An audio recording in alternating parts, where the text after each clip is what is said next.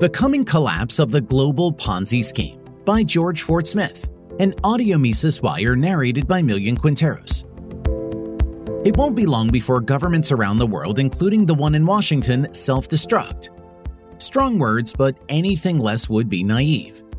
As economist Herbert Stein once said, if something cannot go on forever, it has a tendency to stop. Case in point, fiat money political regimes.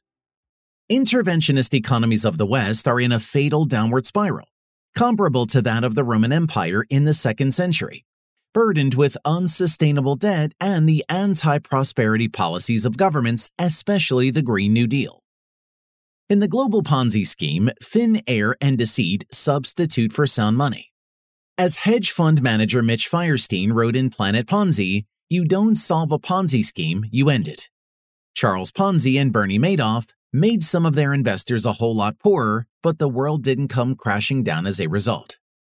For a Ponzi scheme that would threaten to bankrupt capitalism across the entire Western world, you need people much smarter than Ponzi or Madoff. You need time, you need energy, you need motivation. In a word, you need Wall Street.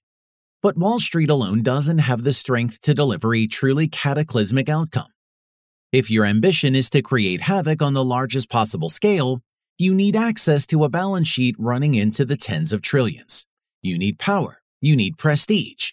You need a remarkable willingness to deceive. In a word, you need Washington.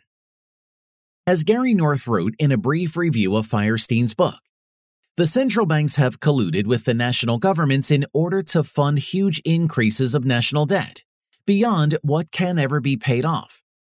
In other words, Feierstein has described government promises as part of a gigantic international Ponzi scheme. In a recent interview, Peter Schiff, who was laughed at when he predicted the economic meltdown of 2007-9, said interest on the federal debt alone will be about $1 trillion by the end of this year. By the end of next year, it will reach $2 trillion, and that's if interest rates don't go up. This is a huge debt bomb that's going to explode. Ultra-high corporate and credit card debt along with bank insolvency sustains his argument for a coming collapse, the polar opposite of Biden's economic dream. Along with this, Reuters notes that the spread between 2- and 10-year treasuries is at the deepest inversion since 1981. Rarely has an inverted yield curve not signaled a recession. Can Jerome Powell and his advisors steer the economy into a soft landing? Not this time.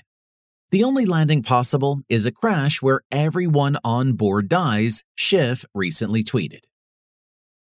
Ponzi and Madoff went to jail for their schemes. But how do you prosecute governments for theirs? Prosecution implies being part of government.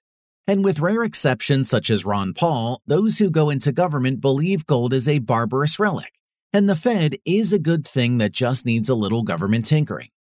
So the guilty will go unpunished unless public outrage misguidedly turns to non-judicial violence. The rest will be too busy trying to survive and protect those they care about. The War on Being Human. A study of history, including U.S. monetary history, makes clear that the state is not in the business of securing our liberty. As the previous 900-plus days have made clear, any defense of liberty would likely be regarded as hate speech. Instead, we are inundated with the feel-good words of diversity, equity, and inclusion, along with the fear-driven campaigns of climate change and killer COVID. Challenge any of it, and you're demonized or worse. But the state can't do anything significant without monopolizing money, and the Orwellian central bank digital currencies, CBDCs, will be the latest installment to control the monetary system. The new FedNow payment system, with its emphasis on user convenience, is providing the framework and psychological grooming for CBDCs. The shadow superpower. We can stop this from happening. 2 states, Florida and Indiana, have effectively banned CBDCs as money in those states. Other states will likely follow.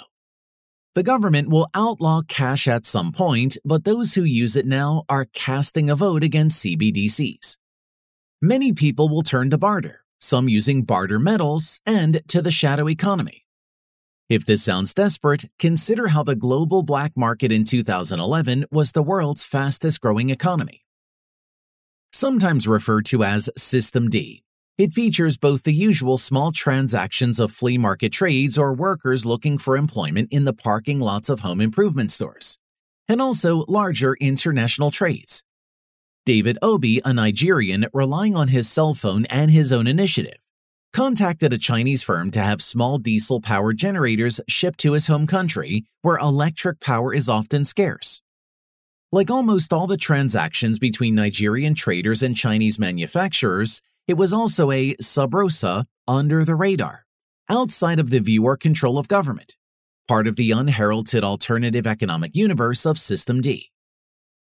Friedrich Schneider, research fellow at Johannes Kepler University Linz, Austria, whose expertise is in off-government economies and who co-authored The Shadow Economy, found that System D is growing faster in many countries than the officially recognized gross domestic product. If System D were an independent nation, it would be the second largest economy in the world.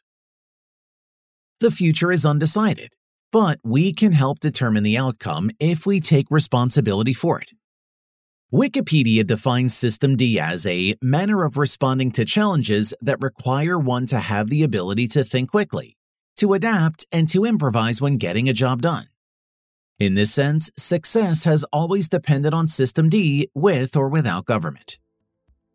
The American term for it is life hack. Any trick, shortcut, skill, or novelty method that increases productivity and efficiency in all walks of life. Whatever you call it, it describes a spirit all of humanity needs to adopt if we are to survive the coming collapse of government Ponzi schemes. For more content like this, visit Mises.org.